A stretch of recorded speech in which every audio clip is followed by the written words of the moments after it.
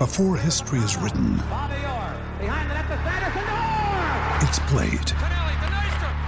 Before it's frozen in time, it's fought one shift at a time. Before it's etched in silver, it's carved in ice. What happens next will last forever. The Stanley Cup Final on ABC and ESPN Plus begins Saturday. Love this podcast? Support this show through the supporter feature from Acast. It's up to you how much you give, and there's no regular commitment. Just hit the link in the show description to support now.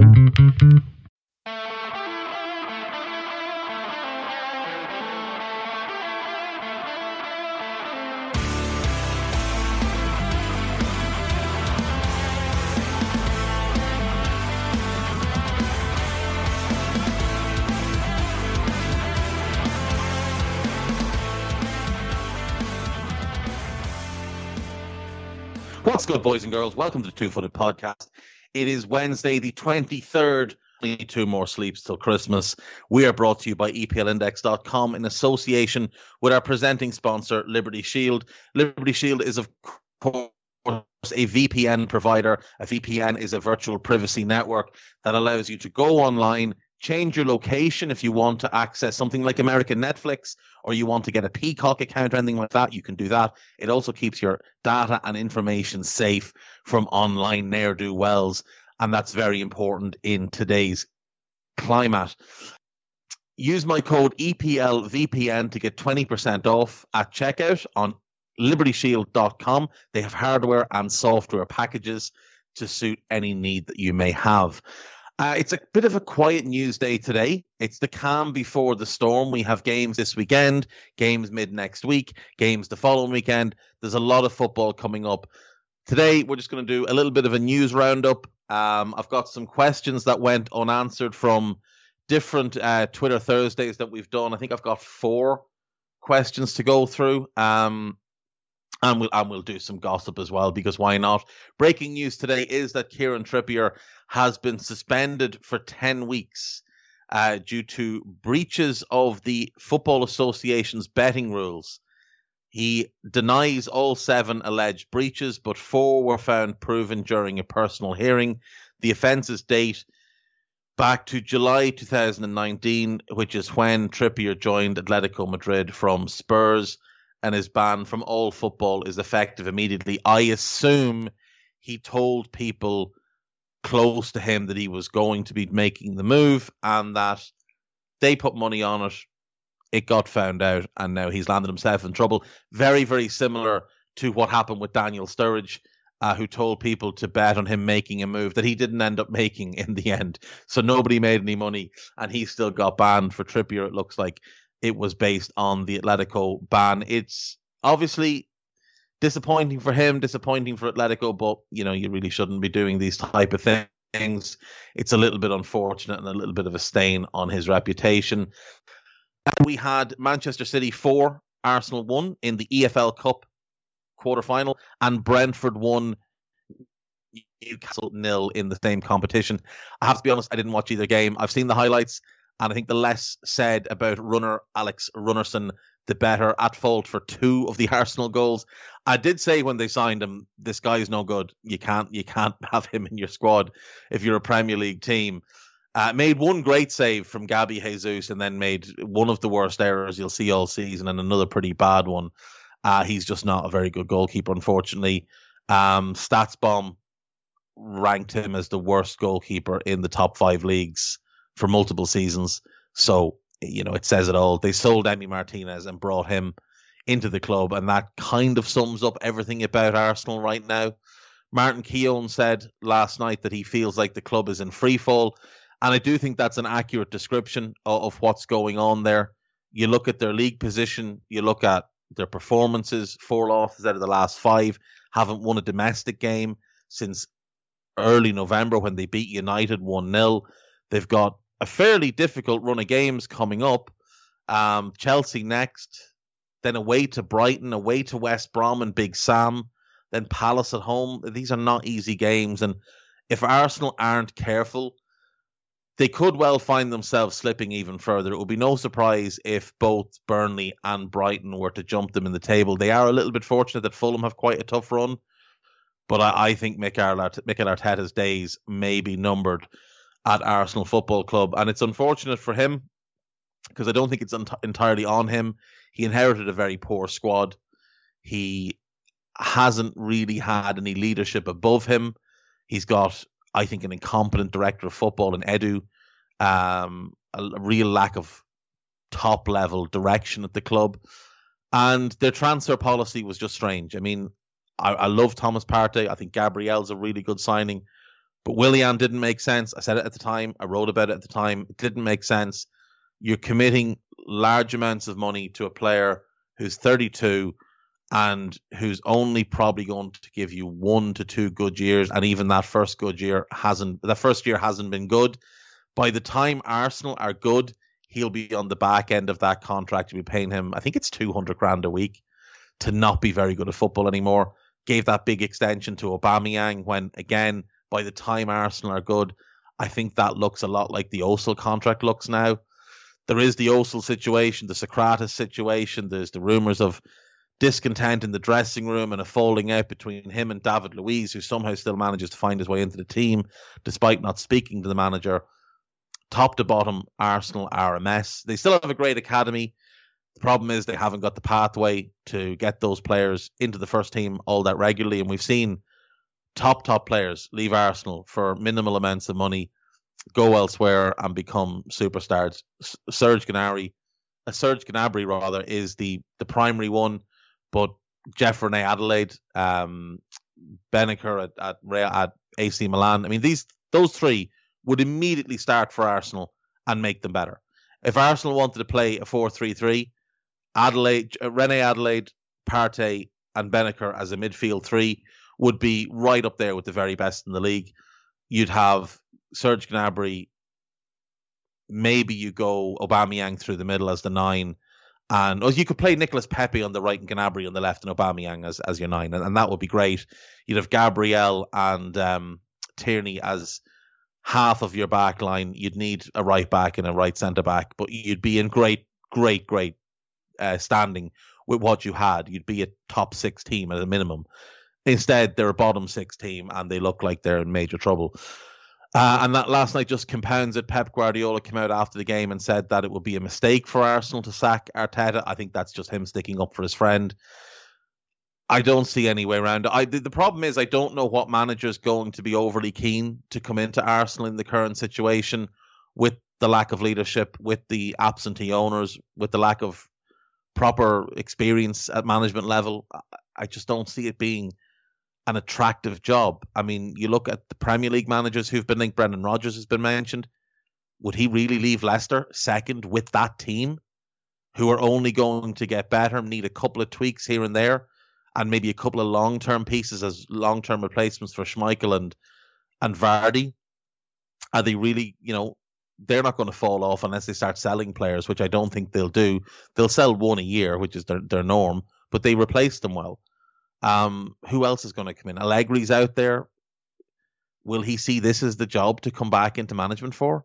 Will Pochettino see it as the job to come back for? I don't think so. Maybe Allegri, maybe, because he tried to get that job before, but I don't think Poch will want it. And when you do look around the landscape of football, it's hard to see, other than the fact that they're Arsenal Football Club and that they're in London and there's a lot of prestige about that job, it's hard to see what top manager would be willing to take the job. Certainly no one who's already in a good job, I don't think. Not at this point anyway. Maybe in the summer, but what do you do? Do you fire Arteta and hope that a caretaker can get you through till the end of the season? Do you just write off the year? Maybe that's what you have to do. How does that affect your transfer budget for the summer? Because again, that will play a factor in what manager you can get. How much money are you going to give them to spend? Newcastle obviously went out as well, losing to Brentford. They'll be very, very disappointed, I think, with that. Though Steve Bruce's focus is solely on survival in the Premier League, and he's making a very good fist of that this year. They're doing obviously very well, sitting in 12th, I think. So, they won't mind too much, but losing to a championship side is always a little bit disappointing when you're a Premier League team. Great for Brentford, and it's their first ever major semi-final, which is huge. They're a club I'd love to see in the Premier League because I love how they operate. I love their recruitment process. That's going to change now, obviously, with the Brexit rules. But I still think they're smart. I still think they've got the right investments made in the departments they've invested in. And they'll find leagues that they can target. Like, they've heavily scouted the second division in France. That's no longer going to be an option for them. But there's a whole bunch of other leagues they can scout and pick up the right players to bring them forward and sell on at later dates. Very well run club, and would be a good addition to the Premier League, I think. As I said, I've got some questions here that I was sent over the last couple of weeks, kind of after I'd done the Twitter Thursday pods. We're not going to get a Twitter Thursday pod this week because I'm not doing Christmas Day. I hope you'll allow me the one day. So tomorrow will be me and Guy running through the Boxing Day and Sunday games, and we might even look at the Monday, Tuesday games as well, depending on how we are for time. But so I've got these questions here, so I'll run through these. The first one is from Ollie Emerson, who says, can you think of two teams, preferably in the Premier League, that would both improve by swapping their managers?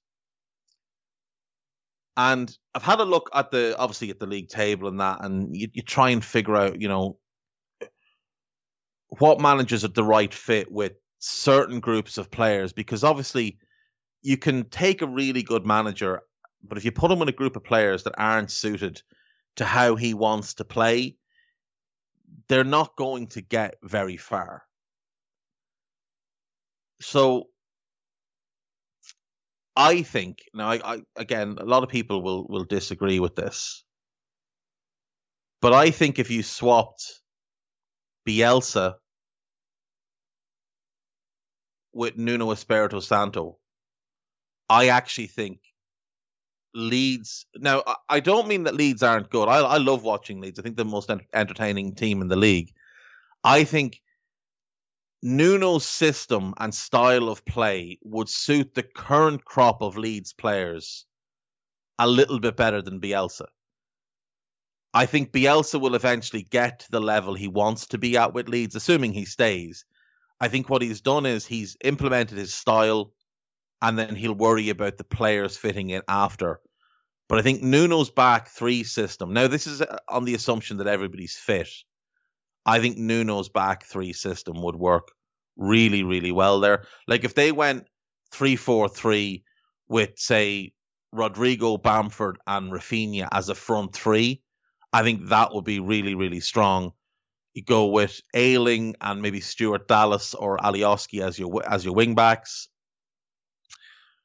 I know Phillips is generally better as the lone six, but I do think he can be developed into a great double pivot player with the right partner. And again, like there's good options there. I do think that's the one area they'd need to add somebody, but they have some decent players there. When Forshaw is fit, I think Forshaw and Phillips as a pair in midfield would work very well. And then if you were to go Loriente, Cooper, who I'm not a big fan of, but I think can be protected in the three, and Robin Koch as the back three, I think that works. And I think it gives more protection to the goalkeeper, protects the defence a lot better, and I think then the balance is a little bit better in midfield and attack. And the same with Bielsa at Wolves. I think Wolves have hit a little bit of a ceiling under Nuno. I think Nuno's a very good manager, but maybe just the message stops getting across at times. Whereas I think Bielsa would have a lot of fun with a fully fit Wolves squad. I mean, Jimenez doing what Bamford does, I think that's... If you were to pick the ideal upgrade on Patrick Bamford, it probably would be Raul Jimenez. In the wide areas, they've got Neto, they've got Podence, they've got Adama. He likes that two in midfield. Well, Moutinho and Den Donker, I think, as the two sort of box-to-box midfielders one a little bit creative, one a bit more powerful, perfect balance. Ruben Neves in that Calvin Phillips lone six role. The centre-backs is where Bielsa would have trouble, but I think if he went with Willy Bolly and Kilman, I think those two could play the style he wants to play. And then you could also, if you wanted to, you could maybe play Podence and Moutinho as the midfield kind of two with Neves behind them and move Dendoncker back to centre-back. And then I think the fullbacks, Semedo and Aït-Nouri, would work really, really well in Bielsa's system of just constant attacking, constant overlaps and overloads. So I do think if you swap Nuno with Bielsa, I think both teams would improve in terms of their league position anyway. Not to say one is a better manager than the other or anything, but I just think the groups of players at each club is maybe a little bit more suited to how the other would want to play, ideally. So I hope that answers the question, Ollie. There's probably a bunch of other options out there. Like if you were to swap Sean Dyche with Dean Smith, maybe Villa and Burnley would improve, because Smith might bring a more attacking nature to Burnley and get a little bit more out of the likes of Brownhill, out of McNeil, out of Goodmanson and Wood and that, and Sean Dyche would instill more steel in that Villa team and maybe just eke a little bit more out of each and every player, as he tends to do. But I like the idea of Nuno for Bielsa. Straight swap, no cash compensation. Let's run with it and see what happens. Next question then is from Gautam LFC, Gautham. I've probably butchered the name, mate. I'm really sorry. You know I'm bad at these things, so apologies. Send me the phonetic pronunciation of it, and I'll get it right next time, I promise. Who do you think are the 10 most overrated players in the Premier League? It seems like a fair few top players are getting by on reputation and unnecessary praise from pundits. Right, I've got a top 10 that I've written down here. So let's get the obvious one out of the way. Jordan Henderson, incredibly overrated. Good player, has a lot of bad games, talked about as a great player, overhyped because of intangibles. He's just a good player. That's all he is. Liverpool have better midfielders. He's not one of the 5 or 6 or 7 best or most important players at Liverpool. He's merely a cog in a machine who's replaceable. Has he done has he played a big part in the success? Absolutely he has. So have many others. But for him to win Player of the Year last year was farcical. He wasn't one of the 5 best players in the Liverpool team, let alone Player of the Year across the whole league. So let's just get him out of the way. Next up, Harry Maguire.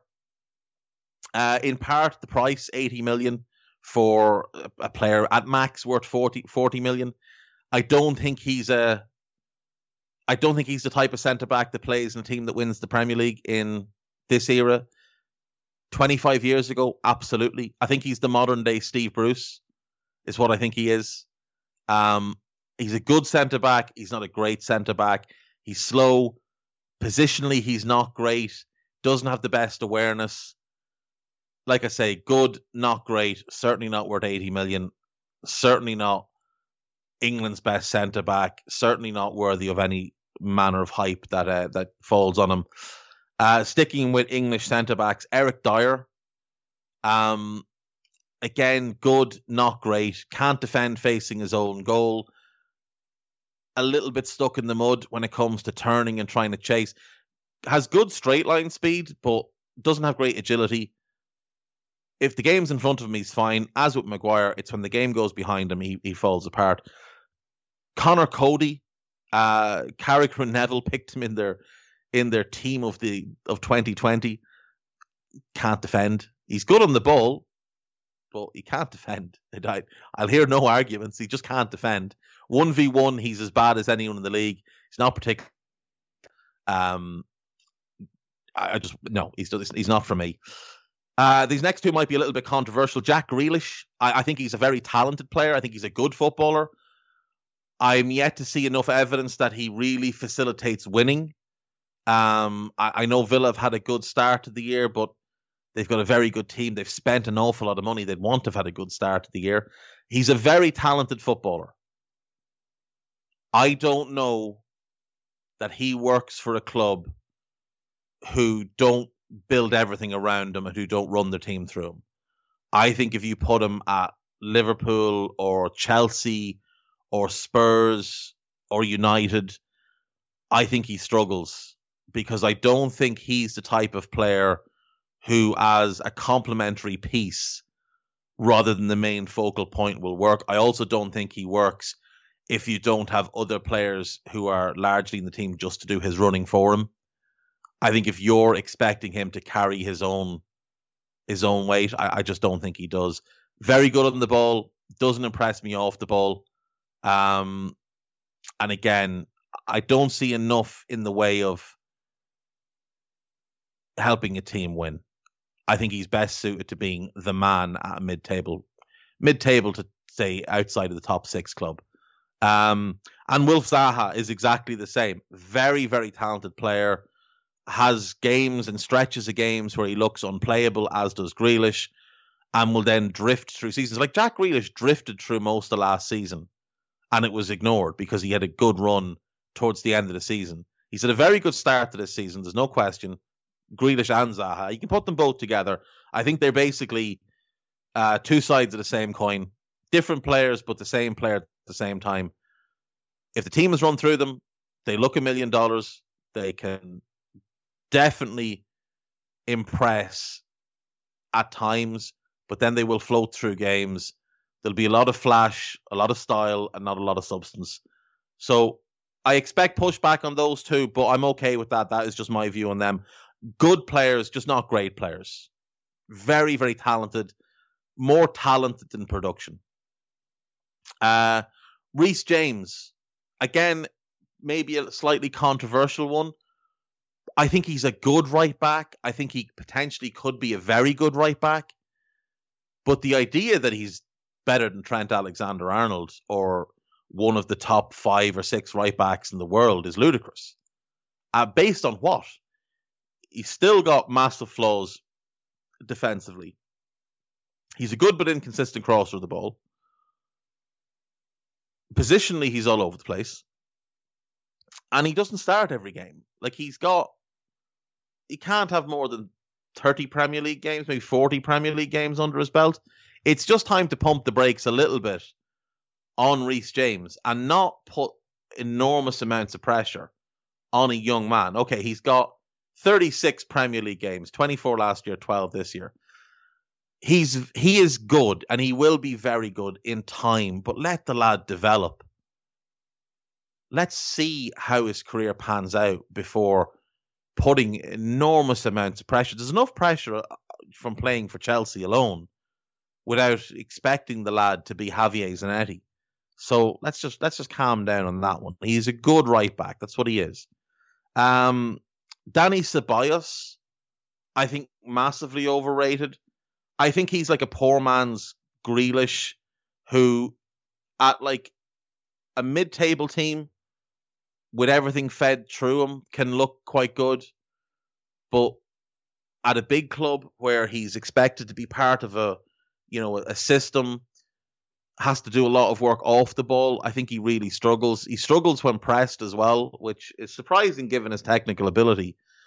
It's not that he struggles to retain possession. He does retain possession quite well, but I think he goes missing. I think he starts hiding from the ball. You see him take up weird positions where there's no pass on to him. Yet he's demanding the ball and remonstrating, but he's stood directly behind a defender who's blocking the passing lane.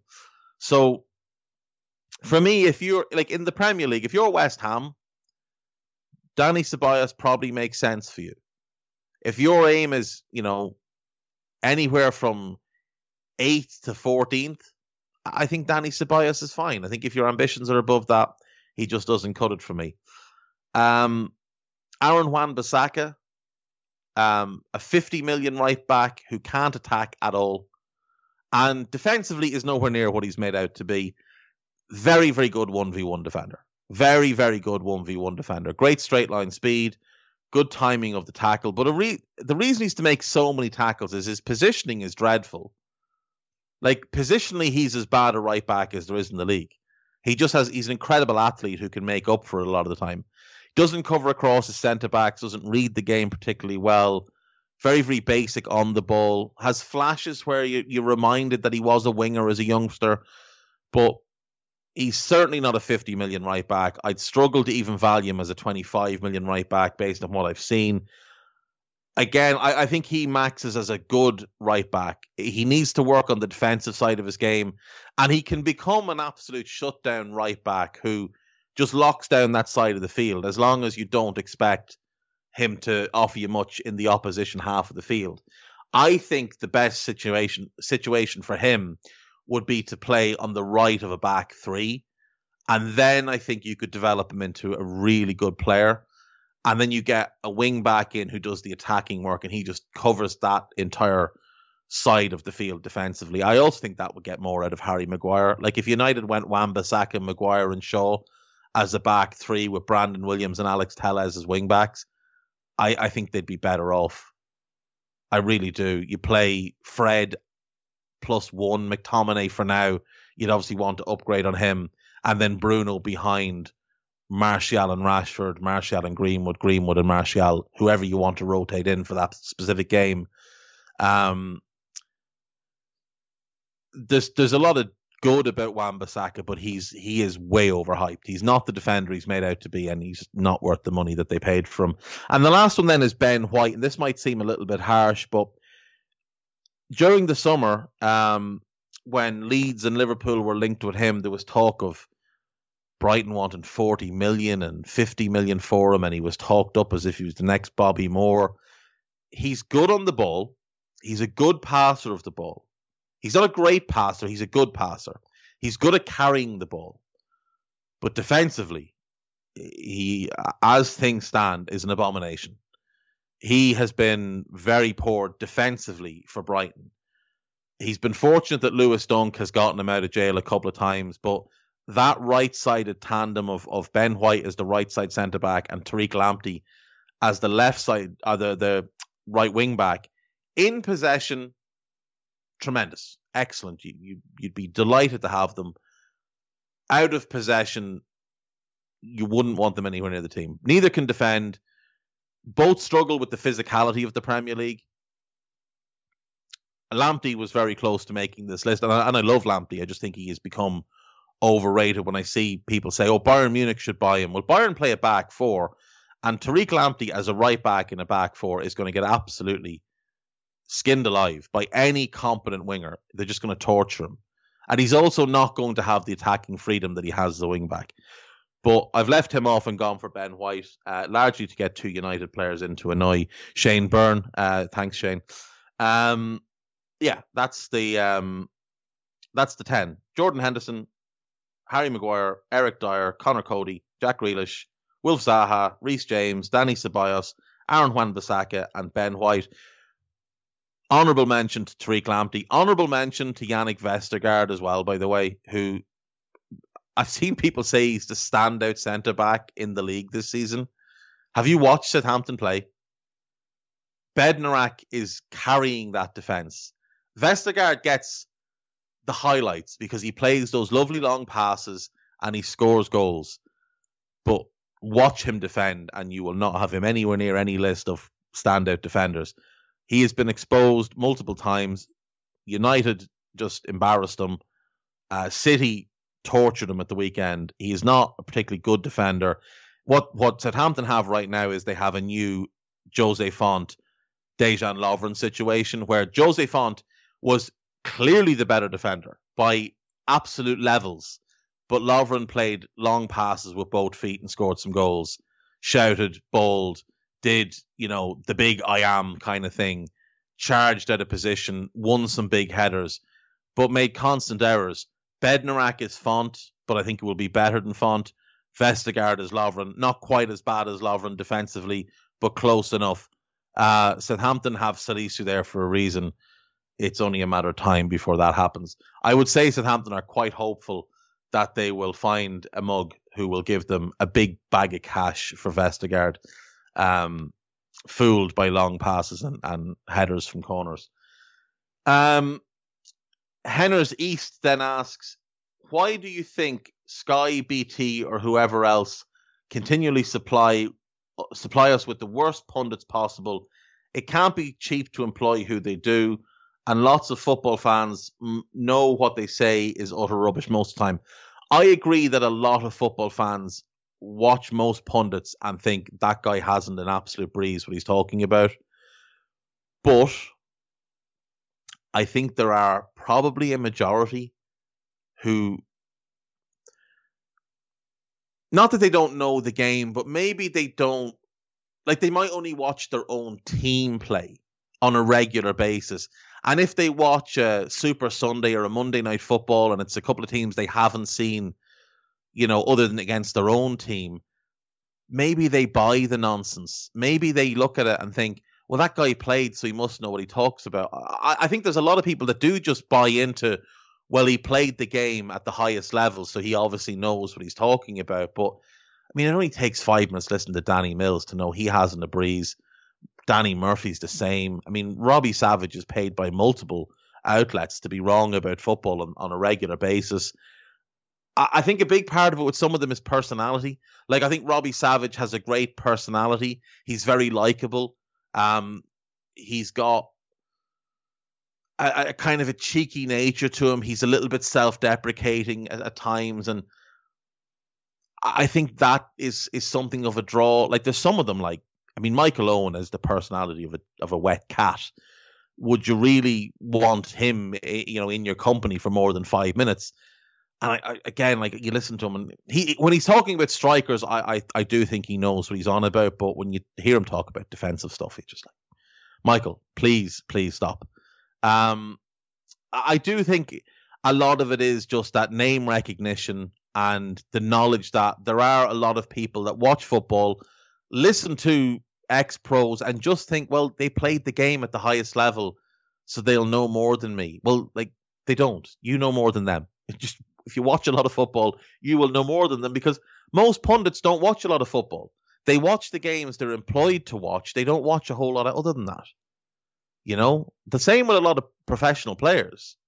A lot of them won't watch football because they want that break away from what they do for a living. I think there's a lot of really poor pundits out there. I think there's some good ones. I do think there's some good ones. But they are outnumbered for sure. They are outnumbered without question. I still think Alan Hansen's the best I've seen be a pundit, because I think he was very balanced. I think he was realistic about things. I think he was harsh when he needed to be harsh, and would praise when praise was deserved, but never got into hyperbole. Never got into, false praise or anything like that. I think Souness is good because he's honest. Keane is good because he's honest. The other thing is, I don't think a lot of pundits are honest. I think a lot of them say things, number one, to draw a rise out of people, which is fair. I know I do that from time to time. Less on this podcast than on others, admittedly. But I do it from time to time. Controversy creates cash, as they say. I do think there's a lot of footballers who don't give an honest opinion for fear of upsetting people. For example, there's an awful lot of ex-Manchester United players who are currently pundits who refuse to criticize Ole Gunnar Solskjaer.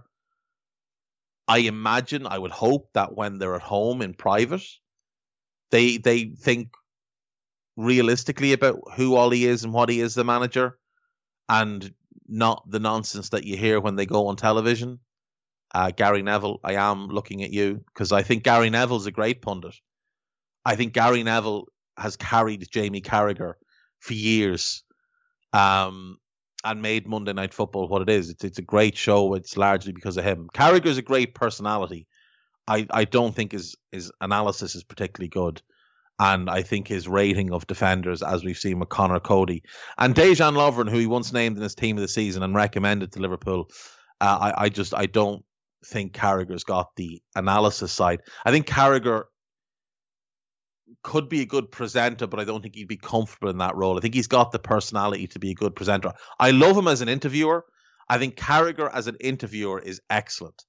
I think he can bounce off people. I think he's got the type of personality that people open up to, makes them feel very comfortable in his presence. I think that's where Carragher is very, very good. I just don't, as a pundit, he wouldn't be for me. A little bit better as a co-commentator, I think, than a pundit, whereas Neville, I think, is the other way around. I don't think Neville's a particularly good co-commentator. I think he's better when he prepares for stuff. As for why they do it, I think it is name recognition and the fact that a lot of people will just take their word for it. And even if they go, look, the thing is, if Gareth Crooks, for example, right, does his team of the week every week, it's always nonsense. There's always garbage, but people go on social media, or idiots like me come on podcasts, and we talk about it and we put it out there. So then you go, oh, I wonder who else in that, and you go and click on it, and then they get a click. So part of it is that as well. They want the notoriety. There's no such thing as bad publicity. Well, there is, but we'll park that. There's bad publicity because of bad things, but in terms of opinion, there's no real bad publicity. So when people are on Twitter or Facebook or wherever after a game ranting and raving about, I can't believe Micah Richards said this, or Roy Keane said this, or Souness said this, or whoever, people go on YouTube and look for what they said. Look at the Rio Ferdinand, slap the contract down, Ollie's at the wheel, Manchester United are back drivel. That clip's been watched millions of times on YouTube. People still go to it. BT get ad revenue off YouTube, as do Sky. So they want people to go and click and see. That's why they put these clips up. They want you to go and click. They want people to discuss it online and then others to go and look it up and see what was said, because that's all ad revenue for them. It's all about the money. With everything, it's always about the money. Last one then is from Chris Colby. Always sends in good questions. Always sends in questions that I have to prepare for, which is why this one didn't get done on a normal pod, because normally I try and not read them before we do them, which is why I have to park some of them. So I had to park this one a few weeks ago. So the question is, who would your top 10 players of all time be if they were playing in the current day Premier League? So what I took this to be was, if I was making up my top 10, now based on who I enjoyed watching, but they had to fit into the modern day Premier League. So for example, if I loved Jurgen Koller. I don't know that he would fit in the Premier League. Of course he would, but he wouldn't be. I don't think he'd play for a top team in the Premier League. Now, I think his style of defending is a little bit outdated and would be more suited to a mid-table team or a team at the bottom of the league. As great as he was, so what I've tried to do then is put together as close to my top 10, my favorite players as possible.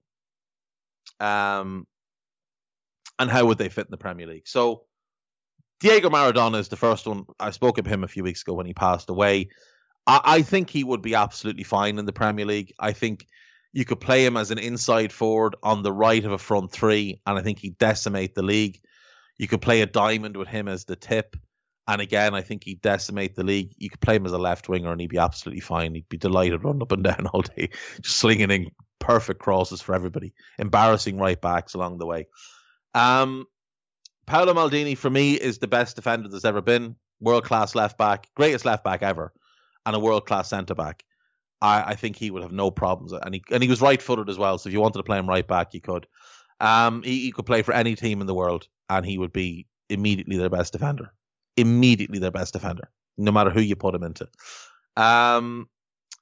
Michael Laudrup is like my kind of personal favourite player of all time, and I think he'd be absolutely fine in the Premier League. Play him as a wide player, play him as an inside forward, as a 10. Later in his career, he played centre midfield for Real Madrid and was great. So I think he could play as a number 8 in the midfield 3 and be absolutely fine.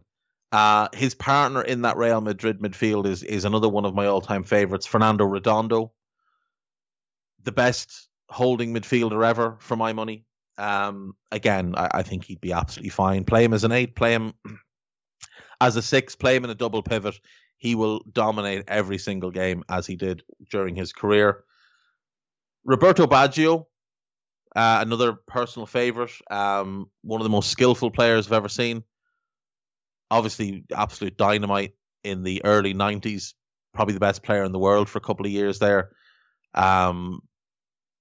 Carried Italy to the World Cup final in 94. Was brilliant in the World Cup in 90. Great for Juve. Just an incredible player. Again, off the left in a front 3, as a false 9, as a 10, just off the striker in a front 2. He'd be incredible in the Premier League with some of the defending that we see. It would be ludicrous. Franco Baresi. I don't think he could. I think he could play as a fullback in the Premier League, no problem. I don't think he could play as a centre back. He's 5'9" at a push. So I think if you're playing 2 centre backs in the Premier League, I think you'd struggle to play him as 1 or 2. As brilliant as he was, and I think he's the best central defender I've seen. He was just ridiculously good as a 1v1 marker. Great on the ball. I think the perfect sweeper. So if you're playing a back 3 and you wanted, say for example, Wolves, if you took Connor Cody out and put him in, I mean, that would be perfect. But I also think he could be a great holding midfielder. Positionally brilliant, great 1v1, great in the tackle, good pace, covers a lot of ground, reads the game better than anybody ever. So yeah, I mean, Baresi, I think he would find a way to make something work for himself and be an elite player for an elite team. Javier Zanetti, I think he's the best right back I've ever seen. Just the all-round player. I mean, we look at what Trent does now for Liverpool and how they run their team through him. He's the primary playmaker, and people act like it's the first time anyone's ever been that. Javier Zanetti was the primary playmaker for Inter Milan in the late 90s from right back and throughout the 2000s from right back. Before he moved into midfield and became great in that role, he was just a one-man show at right back. Teams used to play a left back at left wing just to man mark him. Who else has played fullback and had teams set up to man mark them and take him out of the game? Not many. Put him into any team in the world, he'd be phenomenal. Put him into any Premier League team, he'd be great. Roy Keane, I mean, the greatest midfielder the Premier League has seen, the greatest captain the Premier League has seen, the ultimate winner of the Premier League era, just refused to lose any situation. A real captain, a proper leader of men, someone that his teammates looked up to and never questioned. Roy Keane starts for any team in the Premier League, any team. If Liverpool had Roy Keane, they'd just leave Fabinho at centre back. They'd have Fabinho and Virgil with Roy Keane in front of them. That's how good he is. He would be great. He would improve them. That's how good he was. I've actually got 2 for my 10 spots, so I'll do both. Matthias Sammer, who I fell in love with in 96 at the Euros. That German team with him as the sweeper, Dieter Else as the holding midfielder with Thomas Hassler next to him and Andy Muller as the 10. I just loved that team. Loved watching them play. At the Wolves, he fits perfectly as a sweeper. There's, you look at other back three teams like Sheffield United, they don't play that sweeper type. They play more of a kind of a dominant centre back. But I think he would absolutely be an upgrade there, of course. But he's too good to play for them. So you put him in a top team, and I think he could play as a box-to-box midfielder or as a holding midfielder, which is what he primarily did in his career at, I think it was Dinamo Dresden and then Inter Milan, before he moved to Dortmund and Ottmar Hitzfeld turned him into a sweeper. Obviously, the best player at that Euros. I think he won the Ballon d'Or that year and then won the Champions League with Dortmund as well. Just a phenomenal player. Career cut short by injuries, but just a great, great player. And Dennis Bergkamp, who's one of my all-time favorite Premier League era players, maybe my all-time favorite Premier League era player. I've just realised that's only he is only number 10. I've actually forgotten one, but I've got them written down. Dennis Bergkamp, again, off the striker. I think he could play as a 10 in a diamond or 4-2-3-1. I think he could play as a false 9.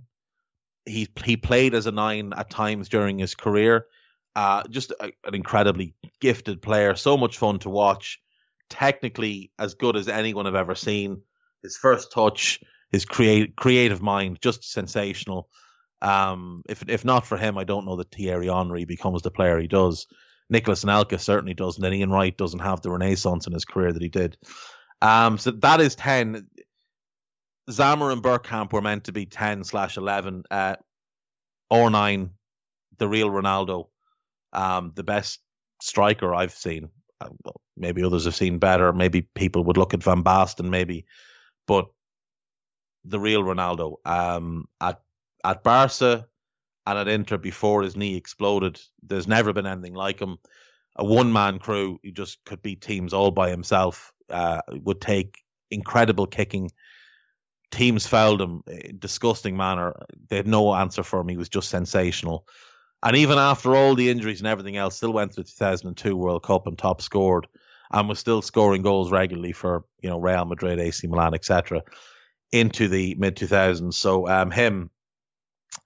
I didn't pick anyone still playing because I don't like doing that. Like when I pick my top 10 ever or anything like that, I never pick a current player. When I pick my top 10 Premier League players ever, I don't pick current players because I still think those players have more to do. So if you were to pick an all-time Premier League top 10 and you were to say, Virgil van Dijk is 8th, I mean, he could end up 4th, and I don't want to have to redo the list, so I'll wait till he retires and I'll put him where I think he goes.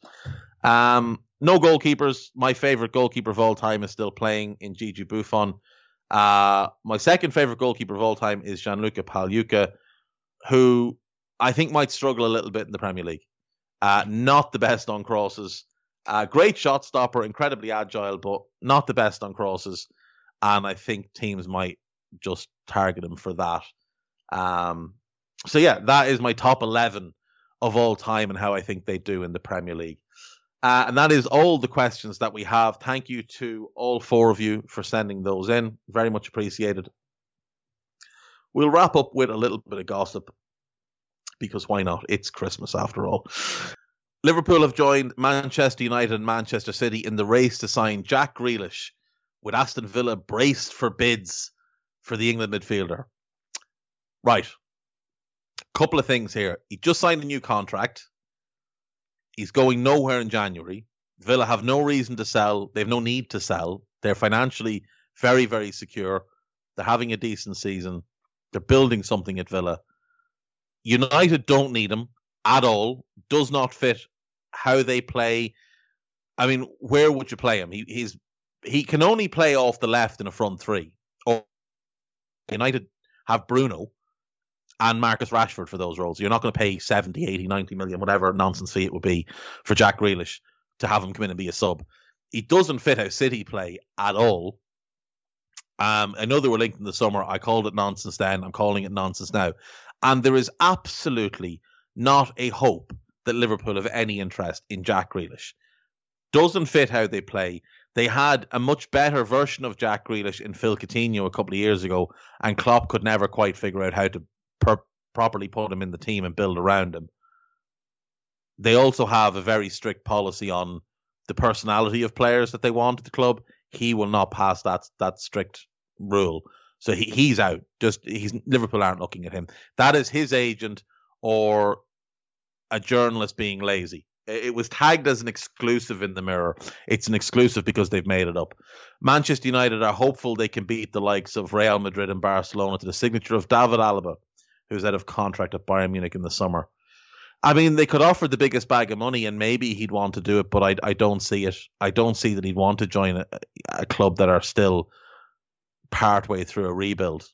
As great as he is, I also don't know where he really fits at United. I mean, he'd be an upgrade on Fred. You're not going to play him centre-back. You're not going to play him and Slabhead at centre-back. Move Maguire to the right when you bought him based on his performances at left centre-back, and he hasn't played right centre-back since he was at Hull, and he wasn't very good there, and he played most of his games there at left centre-back. It's nonsense. Again, it's probably an exclusive from the Mirror. Manchester United and Liverpool are among a number of clubs to express an interest in Schalke defender Ozan Kabak, with the Bundesliga club lowering their asking price from 40 million to 25 million for the Turkey international. I do know Liverpool have interest in him. I would assume United do as well. He's very, very talented, but he's very, very raw. You don't want to be bringing him in as a starting centre-back. He's having a stinker of a season as well, as is everybody at Schalke. They're not quite Sheffield United level of incompetent, but they're close. And off the field, they're a much worse situation. They're financially ruined. They are going to have to sell pretty much everybody and everything that's not nailed down to just balance their books. It's a mess. Arsenal are looking at a move for Inter Milan and Denmark midfielder Christian Eriksen in the January window. Do you know what? If he was willing to do it, it would be absolutely perfect.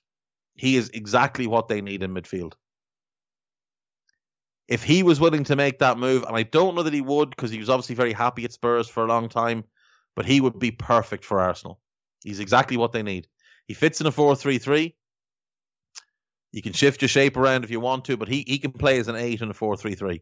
No question. You put him, Tomas, and get either a sitting holding midfielder and play Tomas as the box-to-box runner, or you play Tomas as your 6 and you get another powerful box-to-box player. I think be your creator. Super talented player. I love him. I love watching him play. Hasn't worked from an Inter. Inter bought him, flip him. There was never any intention for them to keep him. It was an opportunistic move on a player that had 5 or 6 months left in his contract and nothing more. Liverpool are certain to offer their Egyptian forward Mo Salah an increase on his $200,000 a week contract to fend off interest from Real Madrid, Barcelona, and Paris Saint-Germain. The only way he goes to Paris Saint-Germain is if Kylian Mbappe is travelling in the other direction. I don't know why he would want to join Barcelona or Real Madrid. I also don't think either of them have anything like the money required to buy Mo Salah.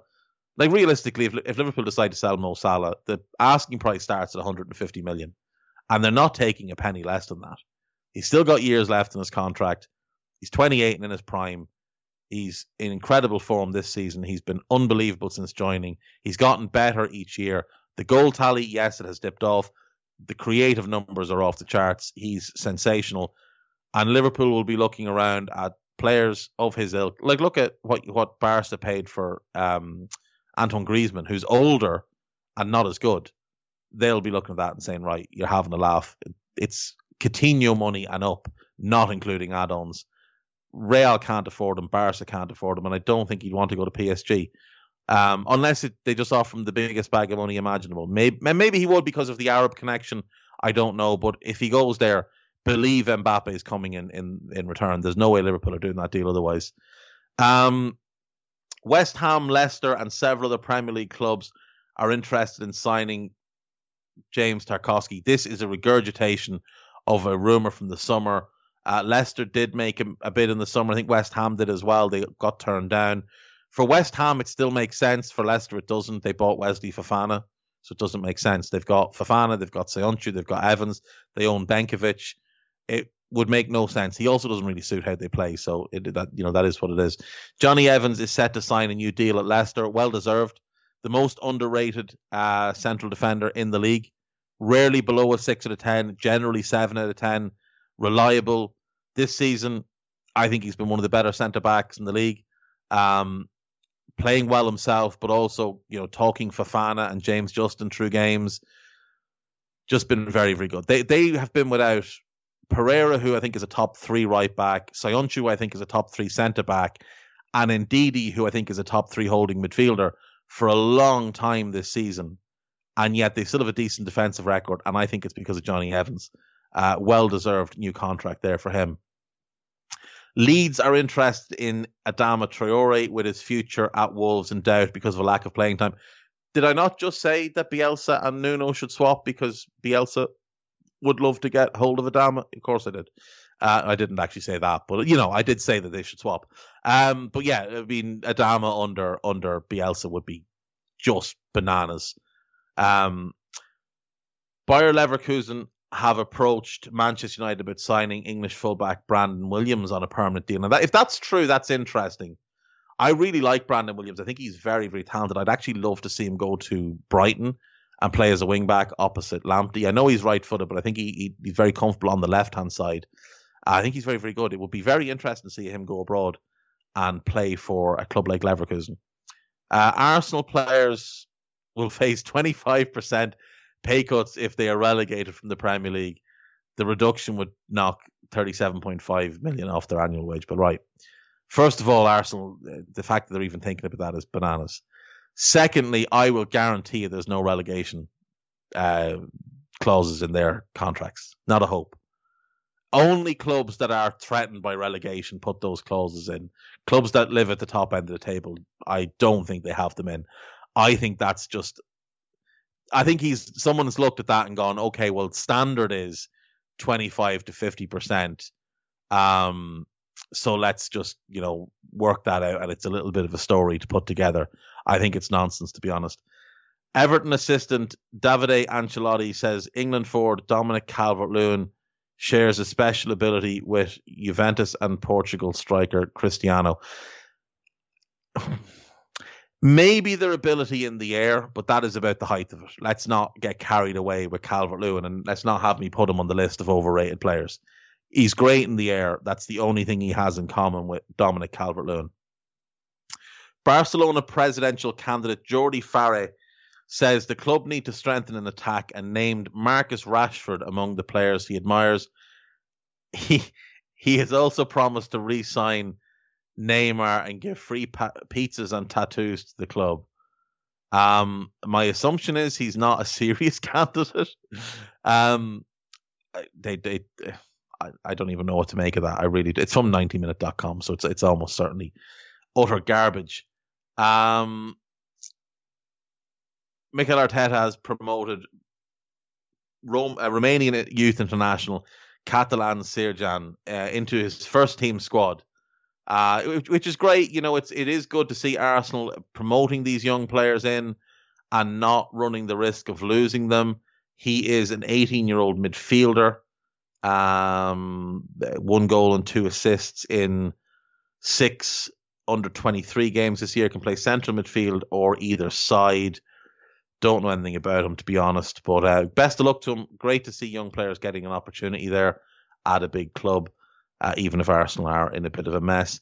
And then I've saved these 3 till last because they're all Liverpool related. Liverpool have now banked the full 142 million fee from Barcelona's purchase of Phil Coutinho. I don't know if that's true. As far as I know, they sold off the add-ons based on appearances, but there were certain add-ons based on like winning the Champions League, which Barca haven't done. And I don't know that like those investment companies that buy these type of things, I don't think they would buy an add-on based on Barca winning the Champions League. Maybe they have. If they did, Liverpool haven't banked that full amount because, say, for example, one of the things was meant to be if he hits a certain amount of games, it's 10 million, and the next amount is 10 million. Well, for that company to collect that money, they're going to get 10 million. So they're not giving Liverpool 10 million. Maybe they gave them 6 million or 7 million, but Liverpool won't have gotten the full fee. This is common practice that teams sell add-ons to these, venture capitalist firms or whatever. And that is what it is. Liverpool aren't getting any more money from Coutinho. So you'll see stories that say Liverpool are due to get this amount from Coutinho. It's nonsense. The money's all been received. What they're going to get, they're not getting any more. Liverpool have had a bid accepted by Birmingham for England youth international Callum Scanlon. The 15-year-old plays on the left side of defence or in midfield. Again, don't know anything about him, but great. If he's good, great. I do worry about young players making that type of move because I often think maybe they're better off staying at a club like Birmingham where they'll have a more defined path to the first team and follow the Jude Bellingham, method. But look, if I'm all for Liverpool signing quality players, young or old, whatever, great. And the last one then is Liverpool are interested in signing Lille centre-back Sven Botman as a potential long-term partner for fellow Dutchman Virgil van Dijk. Right, a couple of things with this. Number one, he would absolutely be high on my list of centre-backs for Liverpool to sign. In fact, he's probably top 3 after Konate and Upamecano.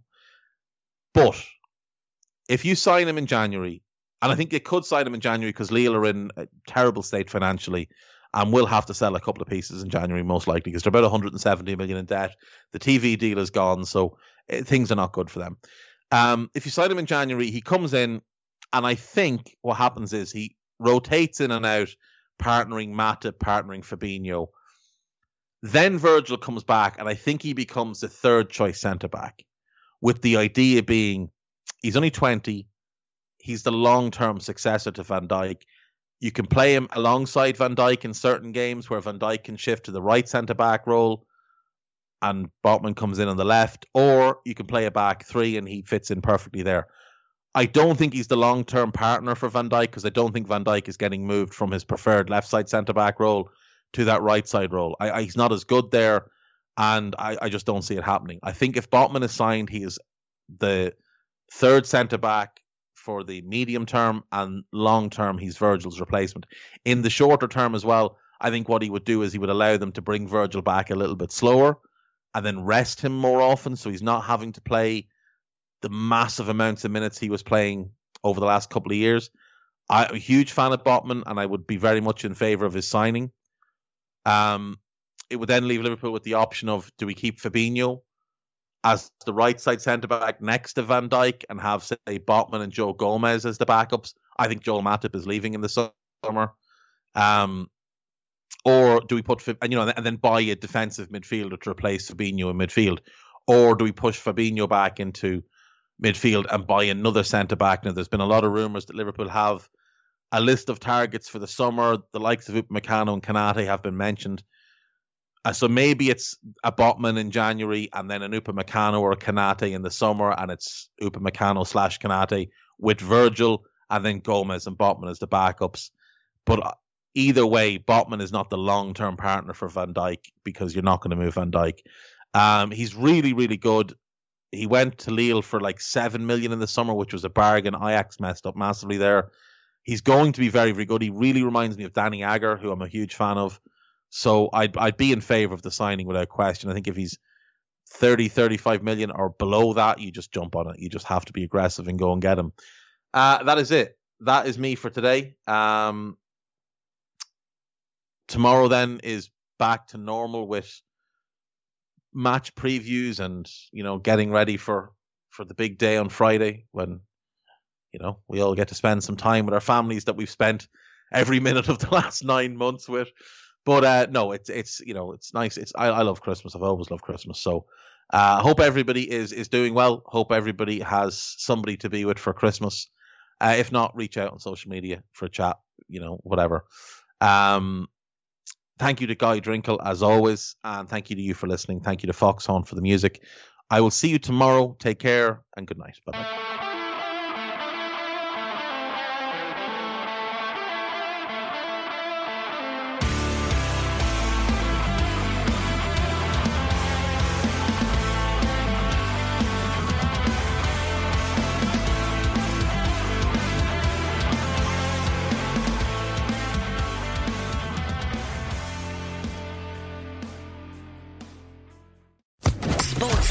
Podcast Network.